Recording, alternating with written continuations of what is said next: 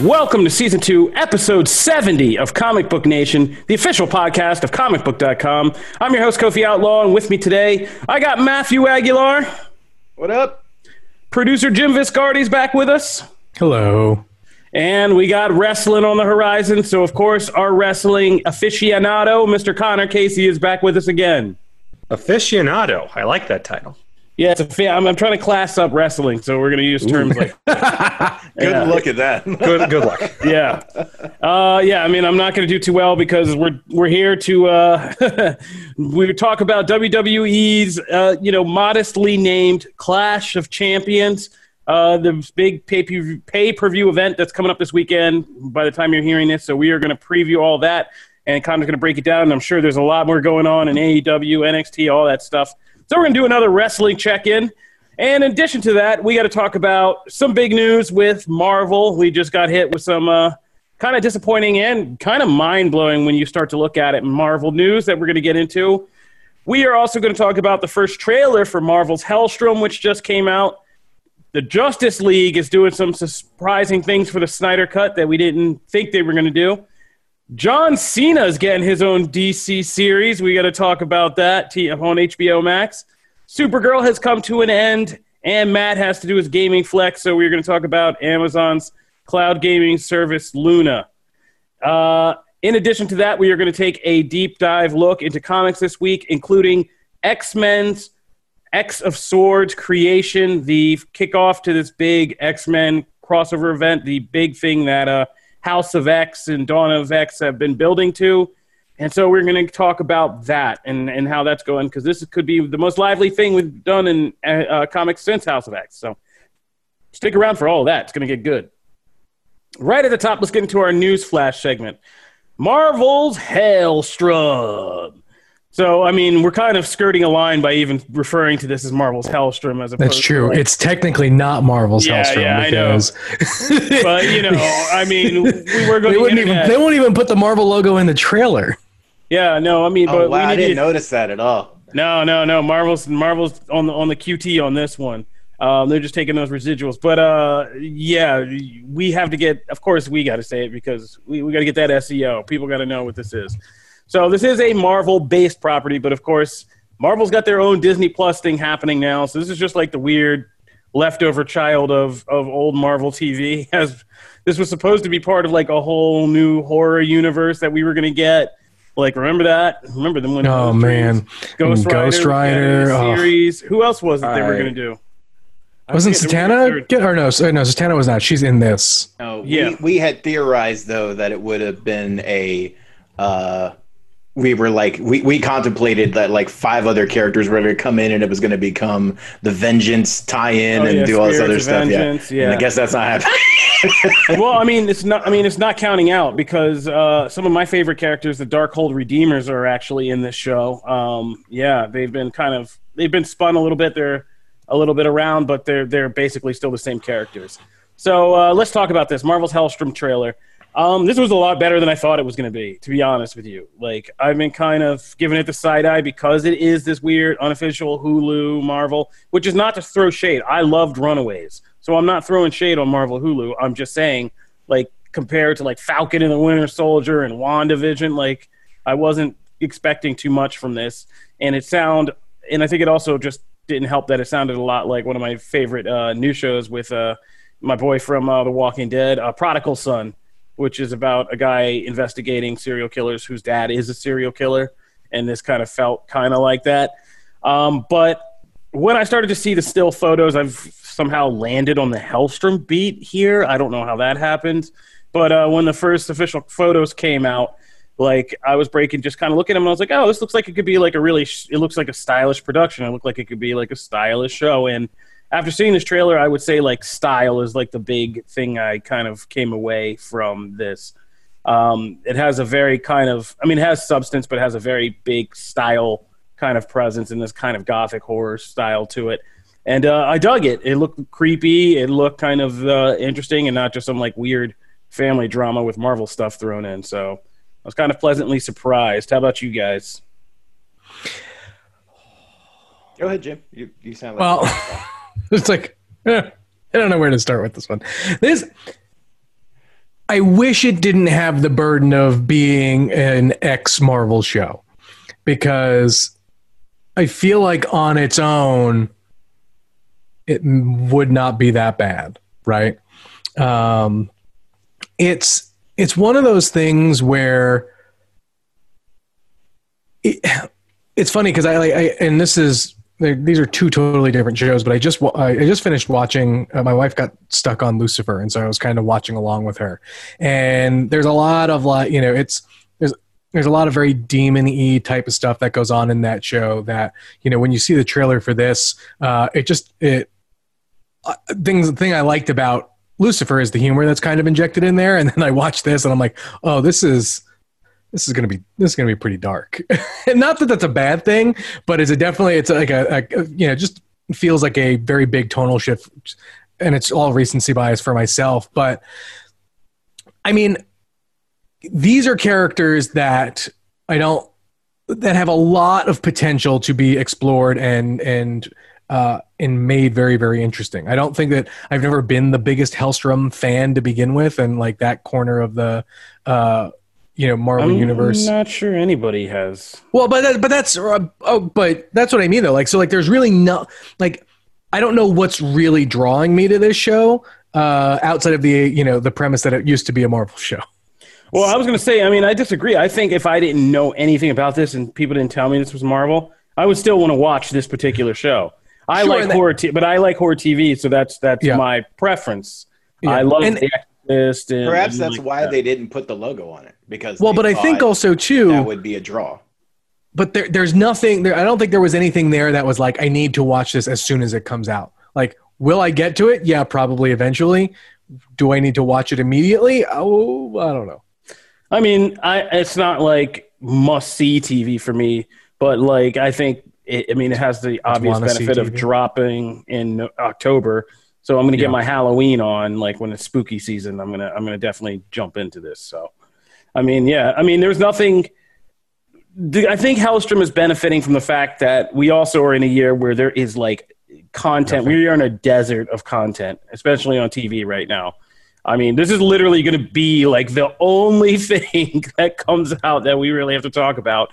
And so I think at least during that October run, it could have like a good little run to it. So, like I said, visually it looks like, it's a well put together production. So the horror elements and the creepy show, I didn't need to know it was Marvel to kind of get me in, because I like serial killer, demon stuff like that. And this has all of that wrapped in a bow. So I'm kind of looking forward to it.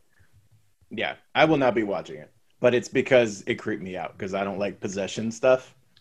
And they're like, right off the bat, it's like, hey, this is kind of creepy possession stuff. Like, nope. You can keep that. Thank you, whether you got Marvel or not. You know what kind of vibes I got from this that I really liked, and is now that I'm kind of like walking back a little bit, the Exorcist TV show. Yeah, that's what I'm saying. I like that TV show. Yeah. I liked what it was starting for horror TV. I like that stuff. So I'm kind of psyched. I like The Following. I like The Exorcist. I like Prodigal Son. I like Evil. Like, I like all these kind of creepy shows. Like, and this looks like another good one. So, and it looks better than Castle Rock. Let's be honest. So good for you, Hulu. Man, I loved Castle Rock season 1. Yeah, it started off with such promise, then it lost me. When season 1, I was like, wait, that's it? And like, yep. All right. But moving right along, we're going to move from Marvel and horror to the horror of making DC movies. So I said we learned that we were going to get something for this Snyder cut of Justice League that we didn't think we were going to. It was a big kind of discussion point when it was first announced. But we didn't think the original cast was coming back. We thought they're done, and that's that. But turns out we were wrong. Part of that $30 million that Warner Brothers is pumping into this is apparently to get some of the original cast back for some important reshoots. We're going to be having Ben Affleck, Henry Cavill, Gal Gadot, and Ray Fisher, which was an interesting addition. Mm-hmm. Yeah, so I think one of the things that we should probably make clear is that the report said reshoots and additional photography, and sometimes those terms can go hand in hand, right? Where they may be filming new stuff, but that stuff that like there still may be scenes that Whedon shot that were, originally Zack. So I think we're getting a little bit of both. But also too, that 30 million number I think is now, I think we've seen a few times that there was someone at HBO Max who said that they were going to, that like the 30 million number is probably going to get bigger. And I think that's where we're seeing here. We're like, if you're going to bring everyone back to shoot for more stuff, it's going to cost more. Because I would imagine the 30 million is probably just that visual effects budget by itself. But that's what I thought. I kind of thought that was just to finish what was there. I remember them saying they weren't even doing reshoots at one point. The original plan was that they weren't, and so clearly it looks like they have gotten to a point in the process where they feel that they need to. So it's even more proof that this theory that there was a secret cut of this hidden away. This is even more proof that never existed, and that they had to make more stuff. I wanted to address this, yes.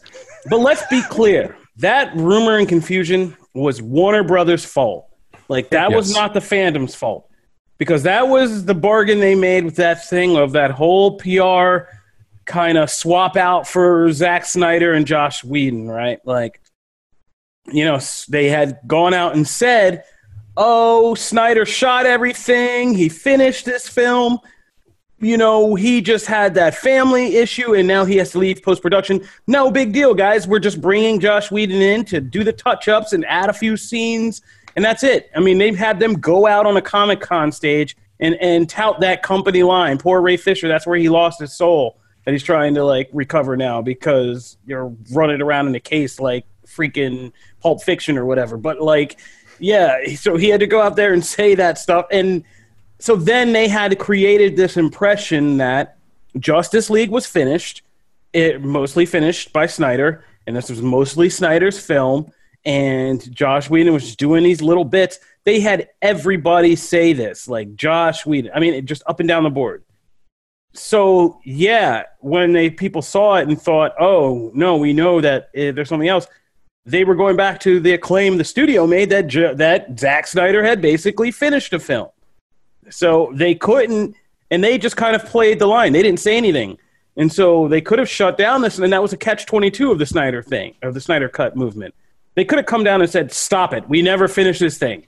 But then to do that, they would have to say, nah, we just didn't like it. We yanked him out like X amount of the way through, and this is now a Josh Whedon film. Surprise! And and going through that. But, they held. Which, by the way, they held to the lie long enough to that now we have this thing coming true. So there you go. I did notice that, I can't remember what. I think it was that article that actually talked about this in particular, but also a couple of previous reports are still sticking by the initial reason that Snyder was let go.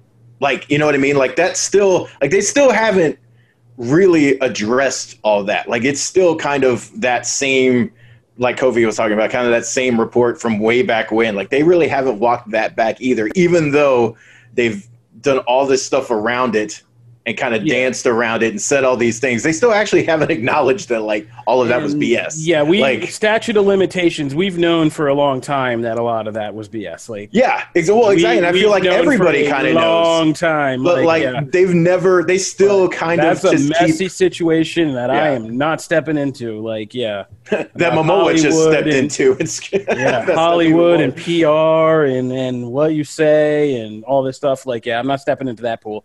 But we've known that for a long time, and say me, stop it. And but now the cast is coming back. But it proves. I mean, this is actually the chance for Zack Snyder to actually put together the film that he wants, and not even. I mean, it was always a problem. I mean, this has actually weirdly worked out better because I was here. I remember doing this 10 years ago when it was just Justice League with the 2 Roman numerals already when they announced it, 1 and 2. It was 2017, 2019, baby. Those are going to be crazy years. But, so this actually has somehow worked out to him getting to make that crazy Justice League longer thing that would have never fit in a theatrical film anyway. So kudos to everybody. HBO Max, get them subs. I'm loving HBO Max anyway. All right, so that's one thing on the DC front. Let's keep moving. We also got to talk about. Wait. Can I just add one more quick thing, really quick? Because, like you just kind of mentioned, like, you know, with the Roman numeral 2 or whatever, it'll be very interesting to see how this ends, and whether or not Zack Snyder is going to tie a bow on this story, and like that's where the bulk of the potential reshoots are going to be, or like we're going to talk about, will it leave it open-ended for potentially other things in this universe? I mean, it kind of has to open the door to Flash, at least, we know. Like, I mean, if you're Zack, though, from his point of view, why the hell would you put a bow on it? Like, do exactly what you were going to do, and then gauge the interest, because then it puts them in a position of, if there's enough, you know, reaction to it, then you have the possibility of like getting your other movie, right? Like, I don't know why you would shoehorn, especially since it's like this 6-hour opus, like his original 2-movie plan was just like ridiculous, but like, why would you? Like, you have the potential for another full movie that, you know, you could spin if you wanted to. Like, for him, I don't see why he would do it. This is all a Trojan horse that we can get Ben Affleck convinced to take 1 month to shoot us a Batman limited series for HBO Max. Absolutely. So then we can have a Batman awesome TV series and awesome movie. Absolutely. And DC will have fulfilled its most fond dream. Batman everything. Just like, yeah.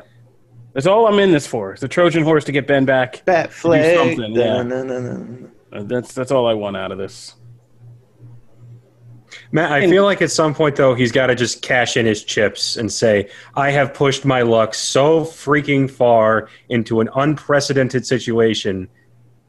At some point, he has to cash out and go, hey, if I keep pushing this any further, this is going to blow up in my face again. Yeah, but if he does that on Wednesday, if he does that on Wednesday, I was about to say, then on Thursday, you're going to get the Get Snyder More Chips hashtag movement. But like, I would feel that way if he was the one like pushing for this the entire time. But like, he goaded, like, yes, he fanned the flames and he would pour little things on there to keep the fire going. But like, he didn't push it. It didn't start from him on it.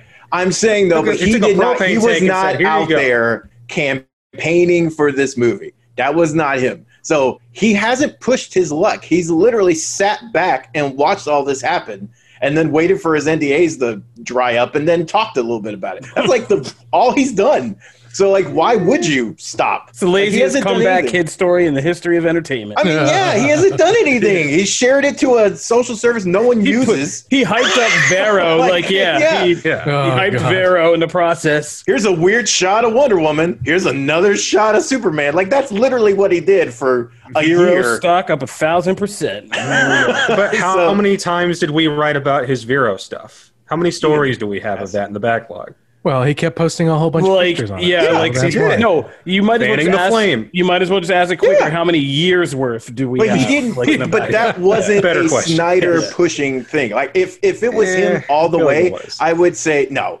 It was not, because Snyder wanted his movie, and Snyder didn't get his movie without all this other extraneous stuff. I mean, and taking it out of all this, because we got to move on, but like, this is a studio thing, and this was a universe starter. It wasn't just a movie. And so I feel like Warner Brothers is going to go back and retool it for that purpose in an era where they now have both movies and HBO Max at their disposal in these series and stuff. So it's going to be interesting to see. I'm with Jim. We got to move on and talk about John Cena's Peacemaker.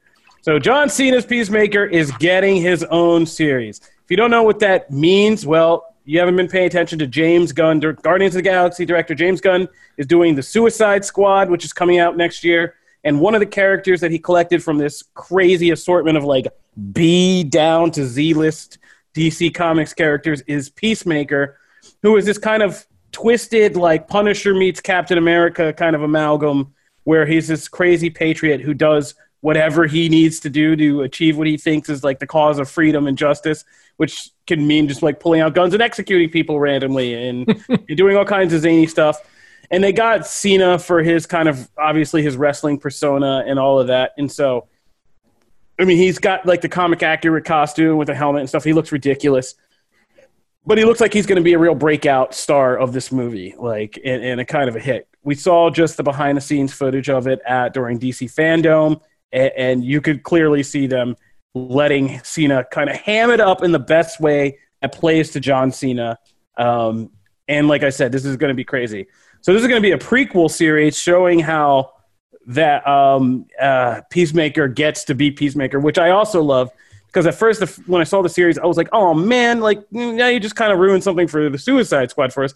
But you totally didn't. John Cena could have a horrific death in that movie, and still we get this Peacemaker series, which is kind of like a twisted Captain America. And if you give me something that's like a demented version of Captain America, the First Avenger, I will love it. Like, and I just love the tagline. And is this the show title?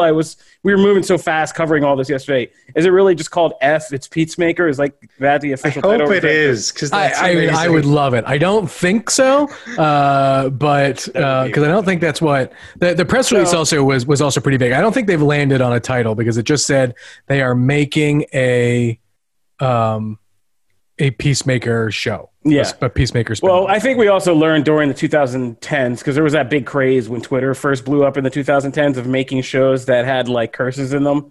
And then they ran into the obvious marketing problems with all that. Like, yeah, just printing stuff, getting people to look at it, not scaring away old people. Like, you know, yeah. So I don't think we do that anymore. But yeah, this looks like it's going to be a good bit of fun. And I'm just liking DC, like, is really leaning into this HBO Max thing and just like really going there, like a gritty Gotham police force, a crazy like Peacemaker show. Like, this is just Green Lantern. Why like, you know, I just love that they're hitting the ground running on programming for HBO Max in a way that, like, when you look on the flip side, like, yes, we know where, you know, what we're getting on Disney Plus side, but like just even like from a numbers standpoint, like we're almost kind of neck and neck now, like with number of projects kind of in the works between HBO Max and DC properties and Disney Plus and Marvel properties. So but like they're so wildly different, right? So like you have the stuff that's coming out of Batman, you have the stuff that is now coming out of Suicide Squad. You still have that Green Lantern show that's still out there to, you know, to be made. And like, so it looks like it's just going to, you know, kind of be in these bubbles, which I love, because then you're not necessarily constrained to the ongoing narrative that is the MCU, right? Where like the big question has always been like, how are these other things going to move? These shows going to move if the movies are moving? And, you know, they solved some of it in the sense of having WandaVision be able to come out before Falcon and Winter Soldier. But like with these DC shows, it sounds like it's not going to matter. So, so it's really interesting to see how Warner Brothers is building their superhero franchises versus how Disney and Marvel are building theirs. Which is, by the way, how it should have been in the first place. Like, this whole multiverse, like, continuity is just like a thing we play with, and all these things isn't a barrier to what we can do and what projects we can put in, is what they should have done from the beginning, because this current slate and like the possibilities, I'm excited for some Marvel shows. It's one of the reasons why I'm really excited for WandaVision, because it's so different and it's so unique. And like, obviously I'm excited for Ms. Marvel and Moon Knight, but because I'm fans of those characters, it's not necessarily about like the shows themselves, because a lot of Marvel shows are going to fit into the same template. They're going to feel as part of the MCU. Whereas DC shows, I don't know what the hell to expect from half of these, you know, 'cause like the tones are going to be so different. They can be so creative because they're not, you know, completely tethered to each other and like kind of handcuffed in some ways, like what they can do. That's exciting to me. And it's kind of like, finally, thanks for getting the memo years later. This is what you should have been doing from the beginning, because this is exciting. This is cool. So. I just love everything about this because I love that Gunn goes on Twitter and just says, yeah, I was bored at home during the pandemic, so I wrote a TV show. Oh, we didn't even mention, I left out the big thing. This isn't just any show. James Gunn, director of the Suicide Squad, is making this John Cena writing it and directing some of the episodes. So this is a James Gunn joint, sorry, Spike Lee. But so this is going to be very much a Gunn project. And I'm just thinking, like, if you've ever seen Super, like, this just, like, screams another kind of version of Super. Yeah. This is like someone let a trauma show into HBO. That's what's happening here, and that's amazing. But before anyone starts asking, Gunn has already said that he plans on doing this in his what would have normally been his downtime between Suicide Squad and Guardians of the Galaxy 3. So this has no effect on the schedule that he had already planned for himself in shooting Guardians 3. So I don't want to see anyone being like, James Gunn loves DC more than Marvel. That's not the case. He made it very clear. So everyone can put down their pitchforks. Yeah, but that's some pettiness right there. It's crazy. But it's pretty cool that he wrote a TV series. I just want to see. We got to break for a minute, but I just want to see basically like Kick-Ass meets Captain America: The First Avenger. Yes. That'd be incredible. All right, when we come back, we got to talk about Amazon's new gaming service, the Marvel movies getting delayed, and X-Men's new big comic event. So we're going to talk about all of that.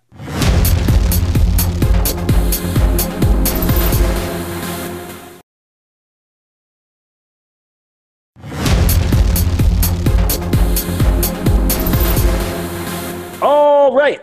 So we also have a little tail end to our DC discussion, which is that Supergirl will be ending after season 6, which is about 3 seasons longer than I thought it would last. So, I'm not broken up. So, sorry. This was...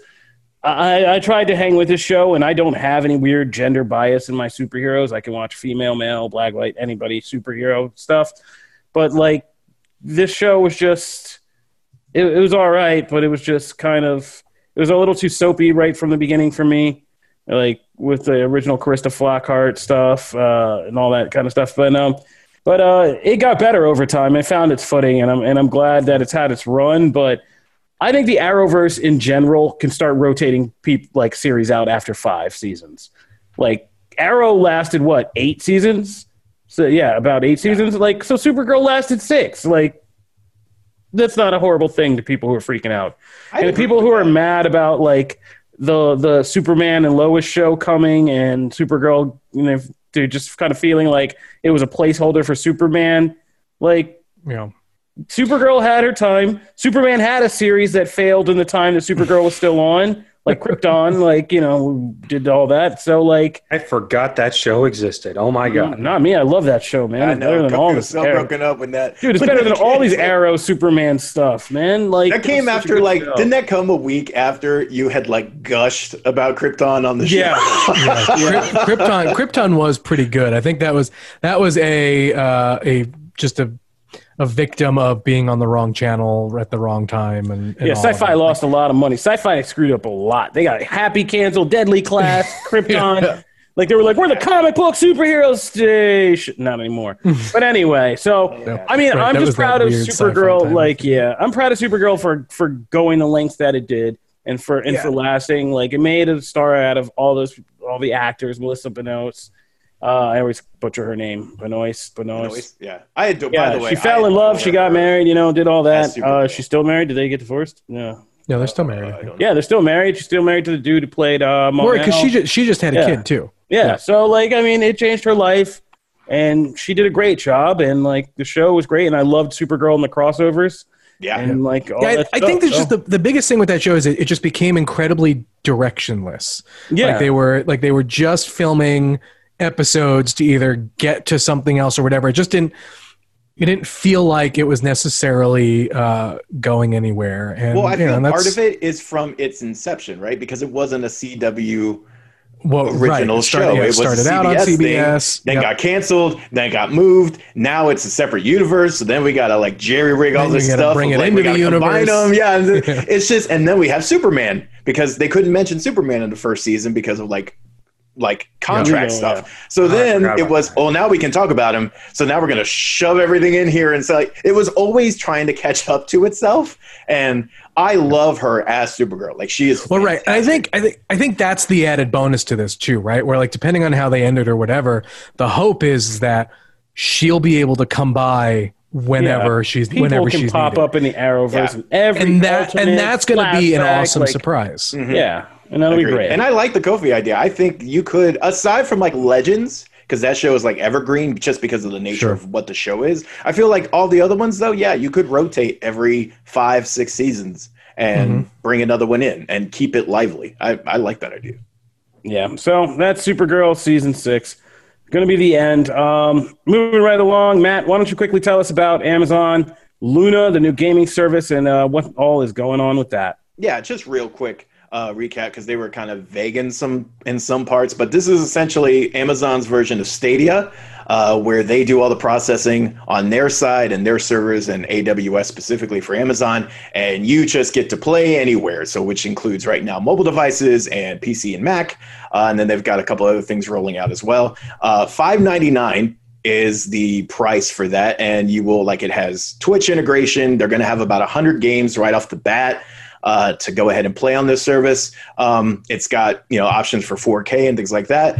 It's just interesting to see why.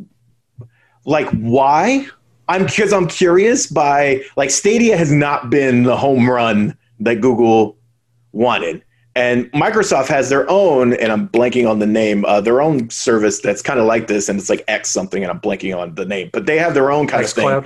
Is it xCloud? Yeah. So that they also have. But again, theirs is kind of integrated into their whole PC hierarchy and stuff.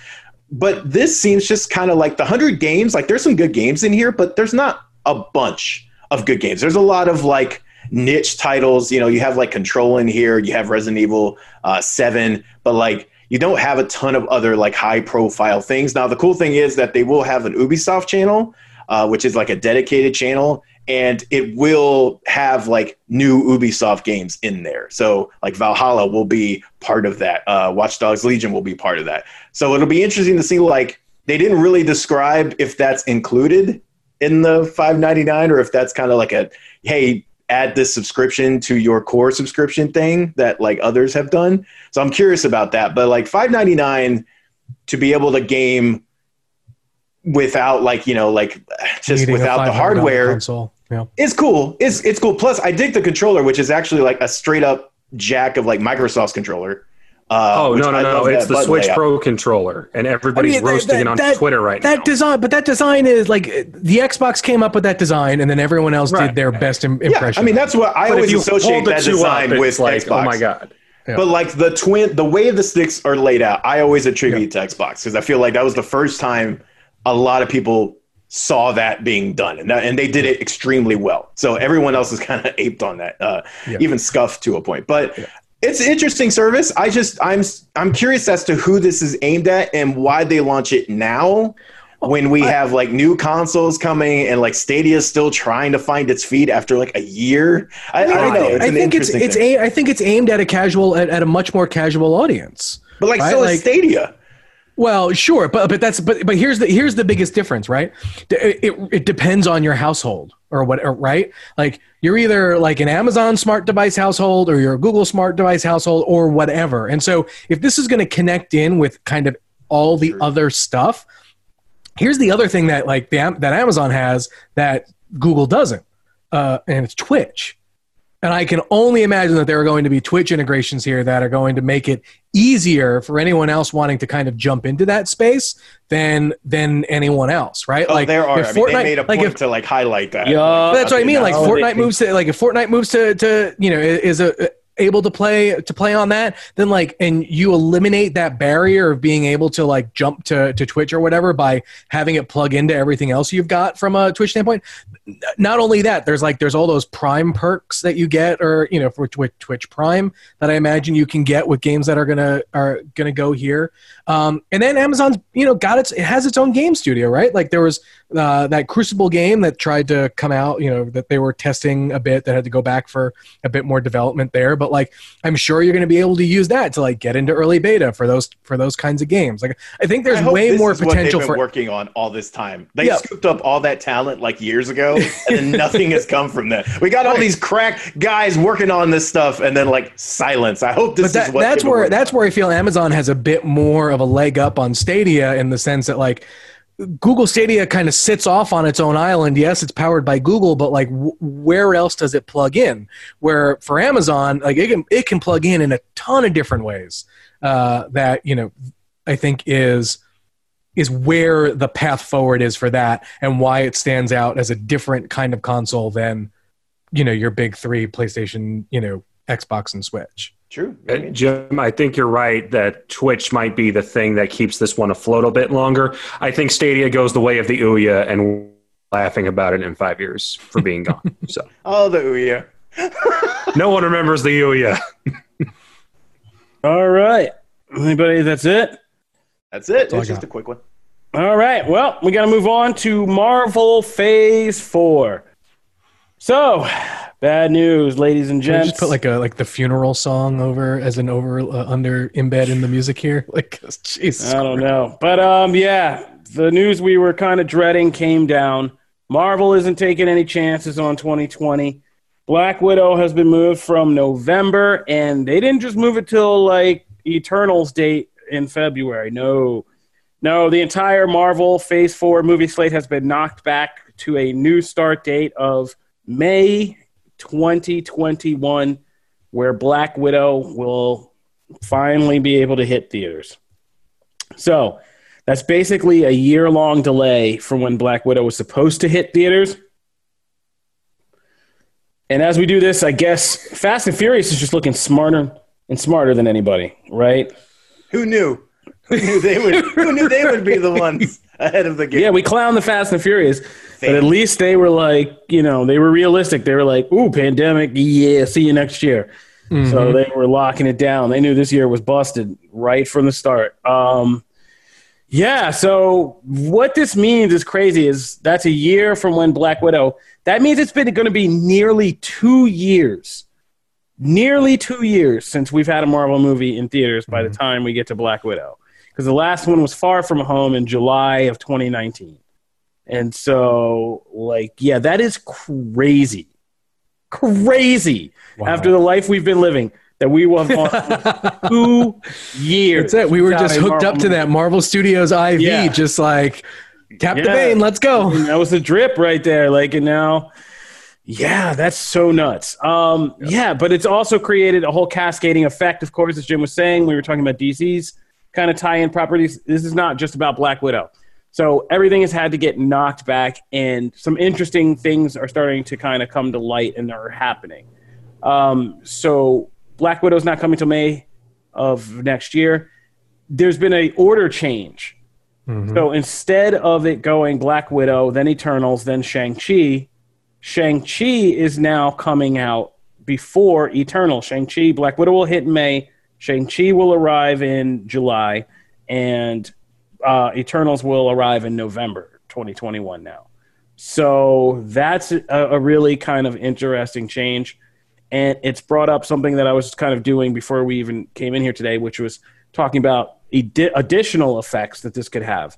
Because there is this Marvel Disney Plus slate.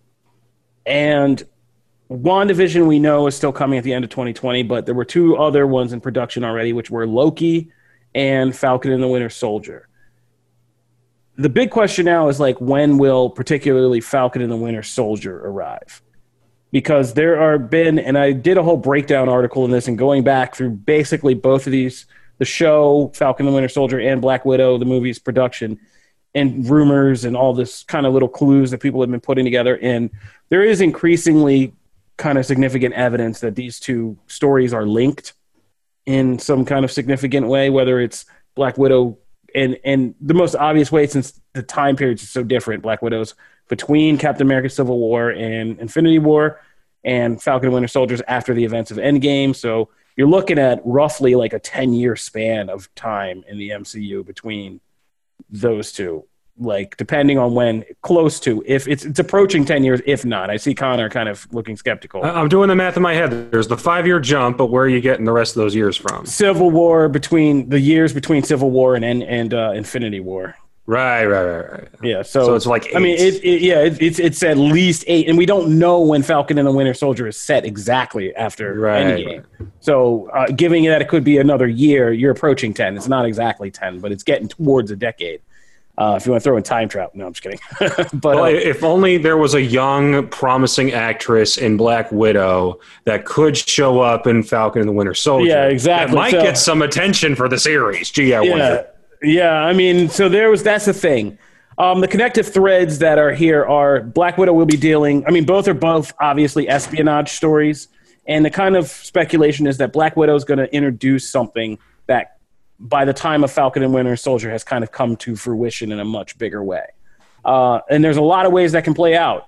There's whatever new program the Soviets are running that could turn into whatever happening in Falcon and Winter Soldier, because Zemo has all this deep knowledge of Soviets and the Super Soldier program and everything they were doing. And, is Russia a timely subject to talk about and a metaphor for like superhero series? Maybe. Is Russia behind U.S. Agent?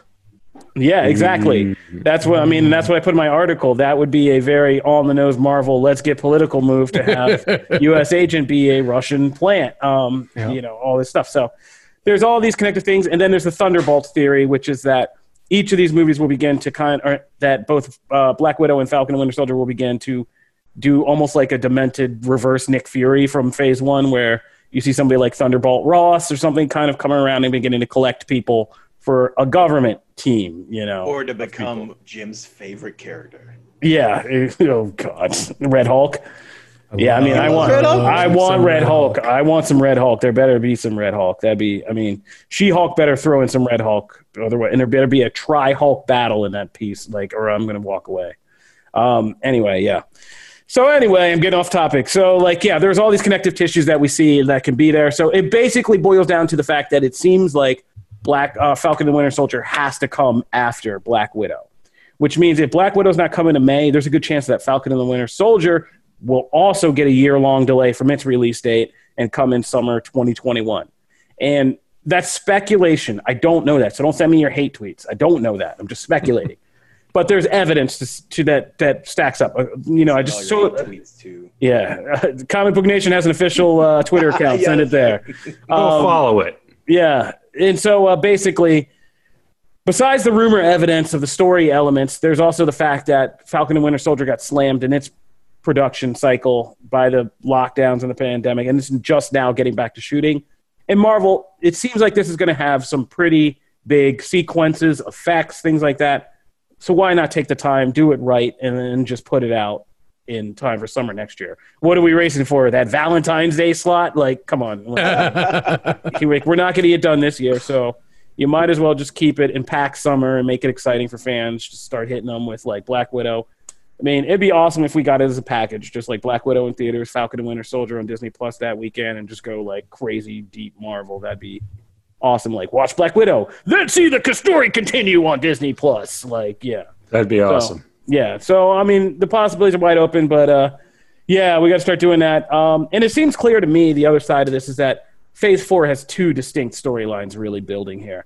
There's whatever's happening on Earth with all this kind of crazy espionage, next phase of crime or spies, assassins, super soldiers, whatever. And then there's all the cosmic stuff that's going to be affected by WandaVision, whatever's happening with Loki, kind of Doctor Strange, wherever Kang fits into all of this. And so, yeah, I mean, it kind of makes sense that they can play with the order a little bit and just maybe get some of the more grounded crime, espionage stuff, because Shang-Chi is going to kind of introduce a possible crime syndicate run by the Mandarin that has all this kind of mystical things, and it'd be a good bridge piece in a certain kind of way. So I'm kind of interested to see what's happening here. How are you guys feeling about more 2020 depression? That's the thing. Falcon and Winter Soldier clearly is still doing more filming, and so like that's inevitably going to be delayed. So maybe this, Black Widow move is kind of a blessing in disguise and a necessary evil kind of thing. I think the big question is how and where Eternals fits into all of this too. With given like kind of the cosmic stuff, and I'm really curious to see like what kind of story that is setting up. But also, I think there's actually like three kind of threads being here, because I think you've got your Black Widow and Falcon Winter Soldier kind of thread. You have your WandaVision Doctor Strange thread.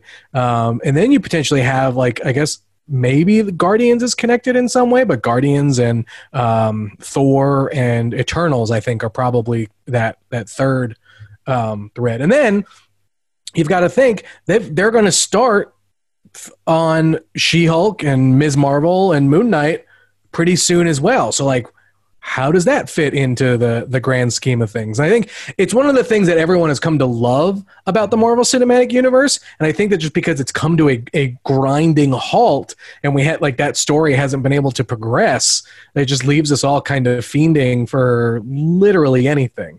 And I know we're all saying like, oh, we're not going to get, a Marvel movie this year, but let's be totally honest. WandaVision is going to be shot like a movie, and while it is a series and we're not going to see it in theaters, that's just a long movie in my opinion.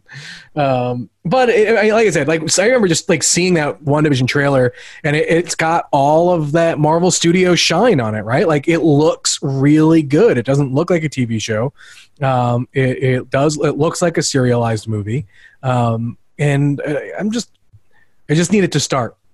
Just push that ball off the hill and just let it start rolling. Yup. Agreed.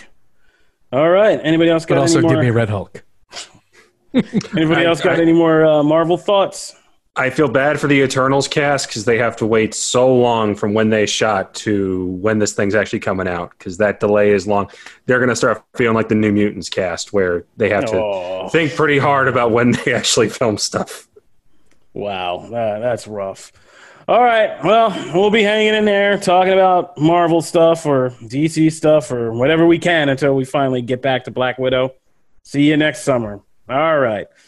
Moving right along, we're going to flip it up, and I think we are going to talk about wrestling first so I can finish reading this X-Men comic that goes on forever. Matt and Connor, give us an update. What's going on with WWE Clash of Champions? Woof. Ooh. The dogs are psyched for it. Is that like that should be part of the promos for this thing. But anyway. They're barking for the big dog, Matthew. Okay, take it away, guys. What's going on with wrestling? I got Matt to chuckle on that one. So we've got Clash of Champions coming up this weekend. The gimmick of the show is that every champion must defend their title. So 9 matches on this sucker. And the big things are Roman Reigns is probably going to straight up murk his cousin Jey Uso because he's a heel now, and he's probably not care that it's his cousin. Drew McIntyre's at risk of losing his world championship in an ambulance match. We've got a ladder match involving Jeff Hardy, so that's going to be fun. And then an undercard that's not very exciting, but those top matches should kind of carry the whole thing. Matt, is there anything on this show that particularly inspires you? I am excited about the Roman Jey Uso match. I'm excited just to see how that plays out, because again, a lot of the things I'm looking forward to here aren't actually the matches themselves. It's like the fallout or the storyline stuff that's like with that. Like, it's the same reason why I'm looking forward to the Bayley match, because I want to see the next part of Sasha and Bayley. I'm not really like so locked in on the match itself. And the same thing with Roman. The one match I will say is different, that is not that way, is the ladder match. That one, I'm just excited to watch that match just because of those 3 people. But right. So there's some stuff. It's not like the most stacked card, but I like it. I like what it's got going on. I can't get it out of my head that Bayley could lose the title here because she and Sasha want to prove that their storyline is big enough that it doesn't need a championship. And if you give it to Nikki here, she's got a feud ready to go with Alexa, with whatever she's got going on in her head right now with The Fiend. So you could have two really interesting stories in the women's division on one show, which we don't see a lot of, as opposed to, this is all about Sasha and Bayley. Everything else can kind of get scooted off to the margins. And it would be nice for Nikki to actually not lose. Yeah, because she's done a lot of that lately, and I love Nikki. Always loses. It would be nice to give her that run. So yeah, I mean, I think that's, and I don't think Bayley Sasha needs a belt at all. No, it really doesn't. But I could also see the argument of Bayley gets to a full year as champion, and then Sasha knocks her off, and then she's champion just in time for the Mandalorian.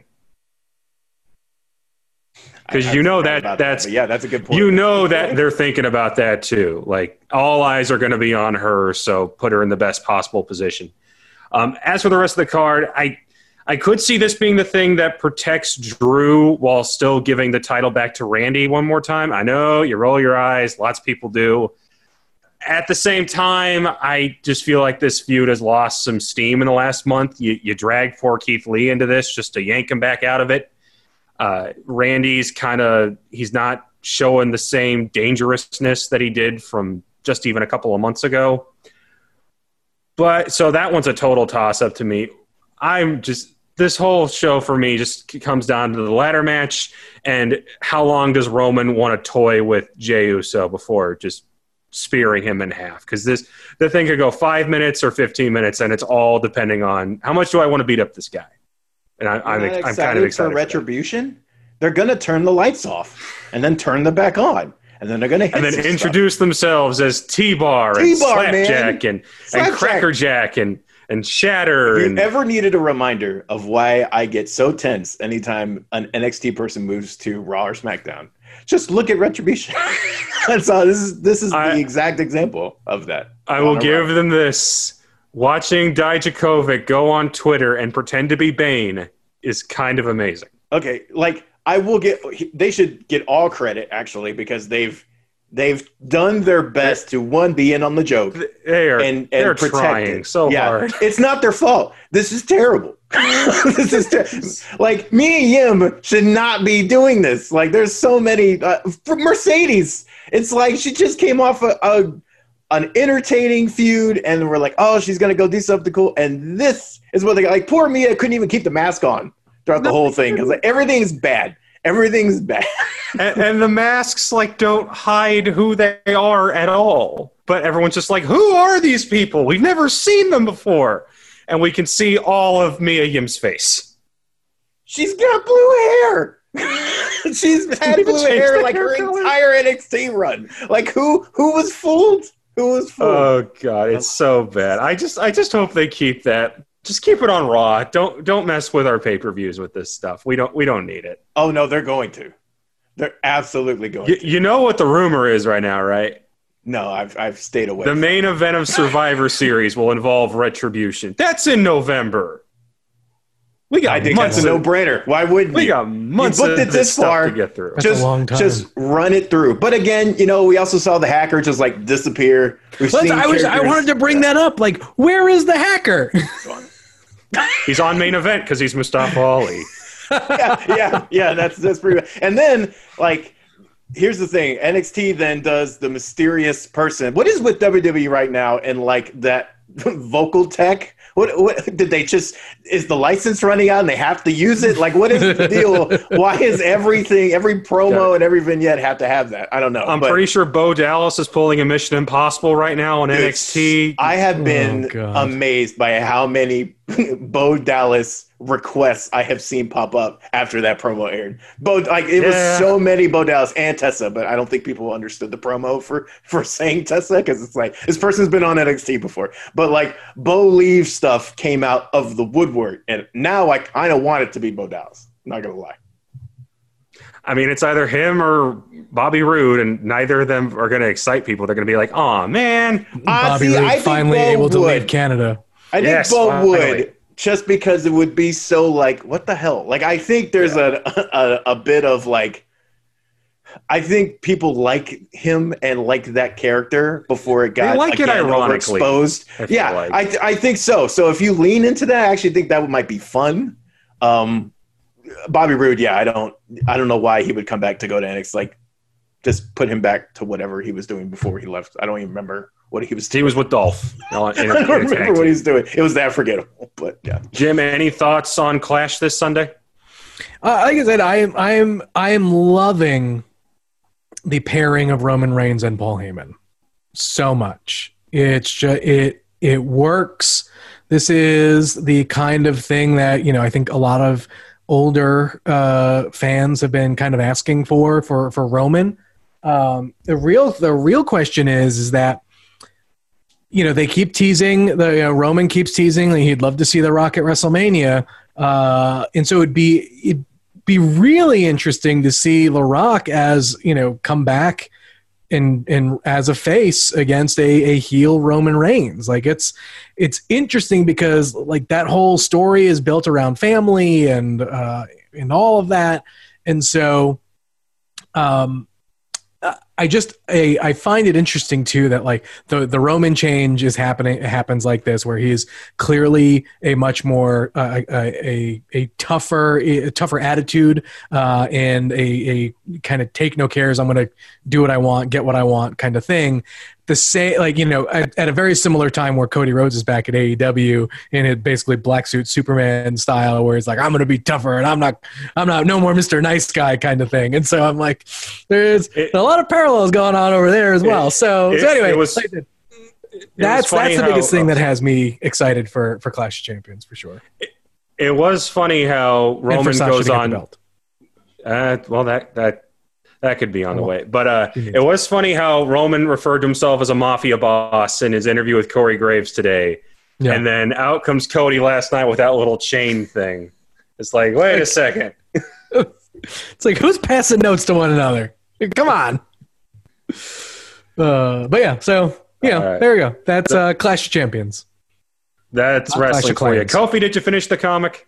I did, and we're going to talk about it. So let's get into it. To finish up today, we're going to do a breakdown of X-Men, X of Swords creation, the first part of the 22-part X of Swords crossover. It even tells you what you're in for on the cover. It says 1 of 22. Okay, but let's make sure everyone knows this. This is built like a classic X-Men event. So the event, parts 1, parts 2, part 3, or whatever, are going to take place in the various X-Men books. So X-Men and X-Force and New Mutants and all, like, so if you are not, like, if you're a pull box subscriber somewhere, your local comic book shop, make sure that, you know, you tell your retailer that you want every X of Swords book, because you're going to start getting books that you don't normally get. So if you're just like an X-Men subscriber and you only want just that X-Men book, you're going to miss a lot. So just want to put that out there for folks who may be interested in getting into this and want to know the structure. This is it's built completely differently than if you were to just have started on Empire with its gazillion D. Yeah, no, it's not. These are not tie-ins. These are all main chapters. These are parts of the story. Yeah, this is Executioner's Song all over again. If you know that reference, Messiah Complex. Yeah. So you got to read all the X-Men parts. So they want you to buy all the books, getting the sales up. All right, so let's get into the actual storyline. So basically, this book is the kind of payoff for the Dawn of X line that was kind of reintroduced and rebooted the X-Men in House of X. And basically, what it does is takes some of the more trash elements of Dawn of X that we didn't like and makes them interesting and relevant. Like the whole Otherworld thing in this one book is more relevant than all of 12 issues of Excalibur that I tried to slog through. And that whole thing. And the premise of the story is that in ancient times, and we saw this hinted at House of X and explored a little more in Dawn of X, the X-Men's new island, the living island Krakoa, is actually, who was this mutant island, has now been kind of constituted as a very ancient living island that was that used to be a greater whole called Oraka, that was cut in two during a great war by this weapon called the Twilight Sword, and allowed beings from what is, in Jonathan Hickman does a good job with his charts of finally making this Otherworld crap clear to me. I did like a whole study last night of just Otherworld and like how it's positioned. But basically, Otherworld is like a mirror kind of thing where it has two halves. There's a light half and a dark half, right? And so the dark half now wants to come across. So when Krakoa got split into Arakko, it became Arakko and Krakoa. And Apocalypse was the champion of the world who stood there and fought back this demonic horde with his original horsemen, who in a bunch of early mutants he had gathered as almost like a ancient X-Men, I guess. Mm-hmm. And they battled back this horde on the shores of Arakko, but it had to be sealed away and through this kind of portal. And basically he lost all his original kind of mutant buddies, his first horseman, who he calls his children, his wife, everybody, and he had to sacrifice them. And they were sealed away into the kind of darker half of Otherworld where Arakko ended up. And in the later half of these Dawn of X books, part of Arakko reconnected with Krakoa, and Apocalypse began to learn that there's this growing threat out there that's been kind of building up. And so he built the X-Men a gate into Otherworld, like the external gate that they can kind of get into the middle of there and see what's going on. And so Swords of X of Swords creation is all about the massive kind of chess game that's kind of playing out now. And this series, for me, why I liked it is it did what House of X did, and Hickman does so well that I didn't feel was reflected necessarily in the books month to month, which is making something that feels like almost like a big piece of it's very cinematic, it's very big, and it feels epic. And it feels like we're getting into a actual big crossover as opposed to like Empire. And it's funny because there's a little more apples to apples to this, because X of Swords does a lot of stuff that Empire does, in the sense that like we didn't know exactly what the threat was. We had all these mysterious characters. Some of them look Egyptian, some of them look alien. Like we were getting these weird character breakdowns. None of it made any sense. And they kind of do pull this weird like switch on you of what's happening in this story. But this is actually cool. And it does something in like Marvel stories that has like, and we've talked about, I've alluded to this, but I'm going to say this is a great teachable moment, because they do what is so good about crossovers like this, or Executioner Song, particularly in X-Men of Executioner Song, or Extinction Agenda, and things like that, those classic 90s stories, which is just because you're playing with such a large cast of characters, just a simple, easy to follow premise that this lays down.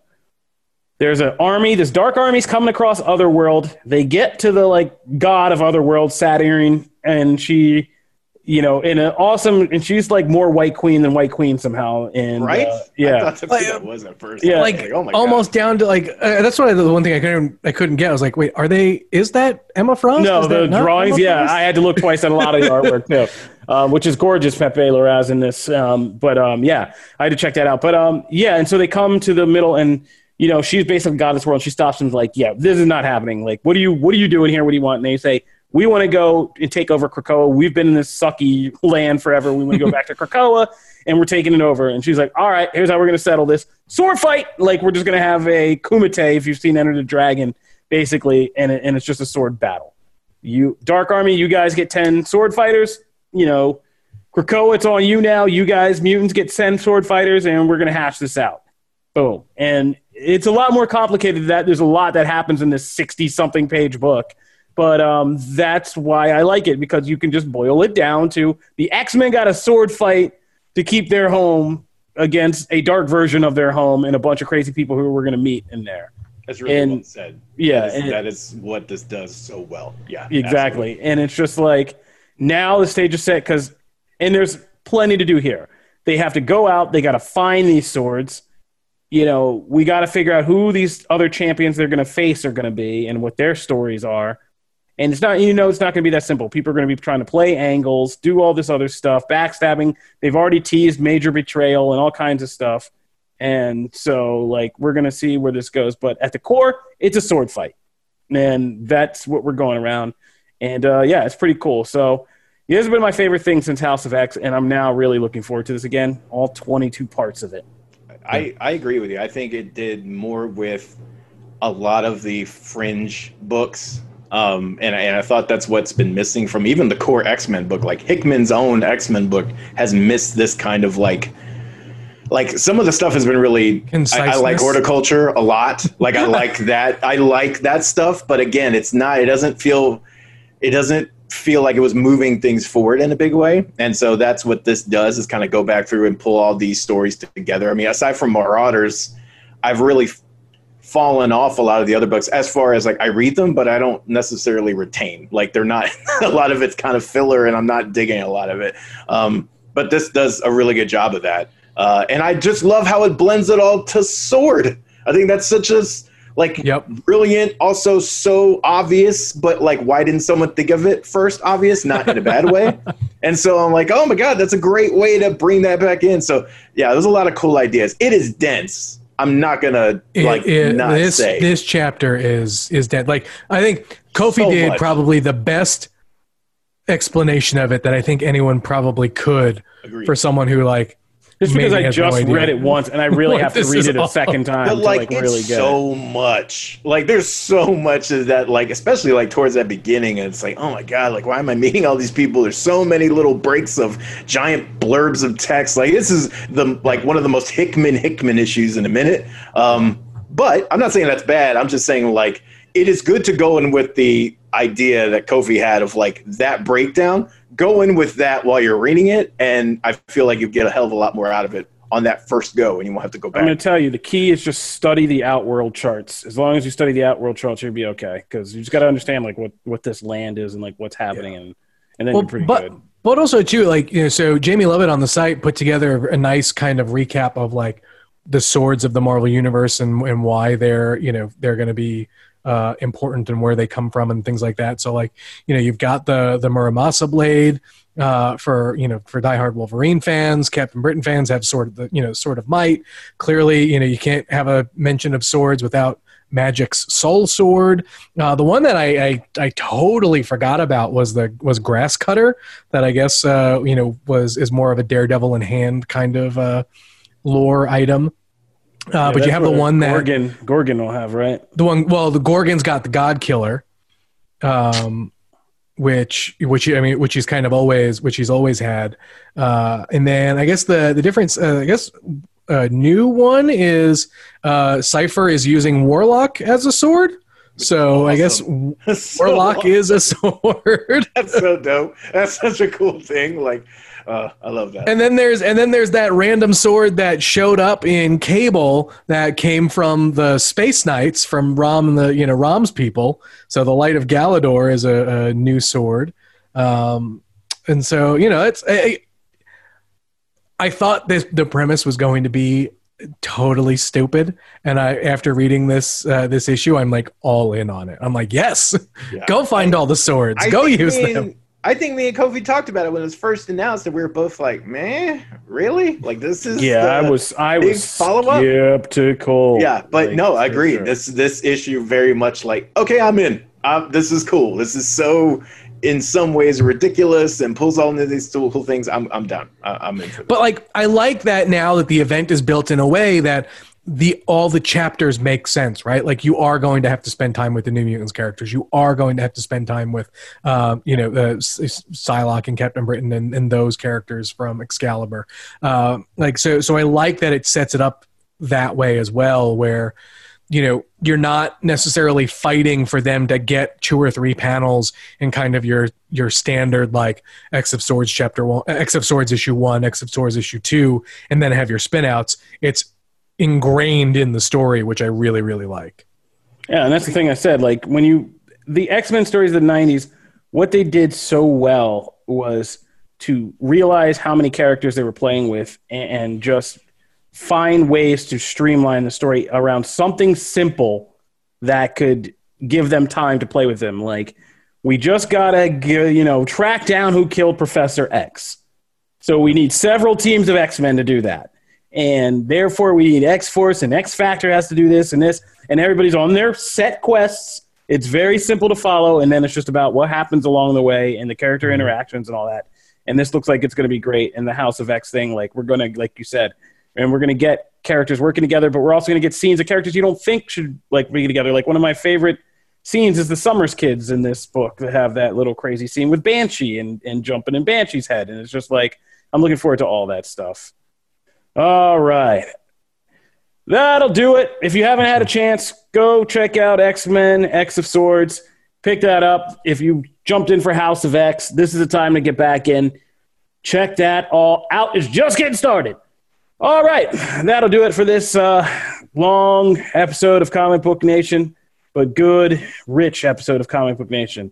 We want to thank you guys for tuning in as always. If you're just now getting the show, we put out new episodes every Wednesday and Friday on comicbook.com. We can listen for yourself, or you can listen to your favorite podcast platforms. We're on Apple Podcasts, Stitcher, Spotify, Google Podcasts, Google Playlists, iHeartRadio, or you can tell any smart home device to fire up Comic Book Nation podcast, and it will start playing for you. If you want to watch episodes, you can see us air them on Facebook every Wednesday and Friday, and you can watch along and see our smiling faces. If you like the show... breaking news, the podcast will return to YouTube. We are setting up a Comic Book Nation specific YouTube channel, so that way the entire library will go there, and the new episodes will go there as well. That'll probably happen by the Wednesday episode. Woohoo! Listen, Jim out there actually producing. Listen to that. All right. I like it. If you are just now getting in the show, leave us a 5-star review on Apple Podcasts, because we are going to be sending out some appreciation shirts to our fans once we get back in that merch closet. And if you want to talk to us, holler at us, drop show topics, we used to tell you could go to the hashtag Comic Book Nation, but now we got something more official for you. You can just come at us, bro, at Comic Book Nation. On Twitter, we have an official Twitter handle now. We will be out there. People like myself and Matt will be giving this thing life, Wendy style. Yeah, we'll be kind of hanging out there, and things for the show will be announced through there, and we'll be putting up all kinds of great goodies on there for you guys. So check that out and follow it now at Comic Book Nation on Twitter. Hit us up because we want to be friends. Hey. Otherwise, that'll do it for this episode. Thank you again. If you're just tuning in, stay healthy, stay checked in. Just stay less stressed in 2020 if you can. And we'll see you next time. Peace. Deuces.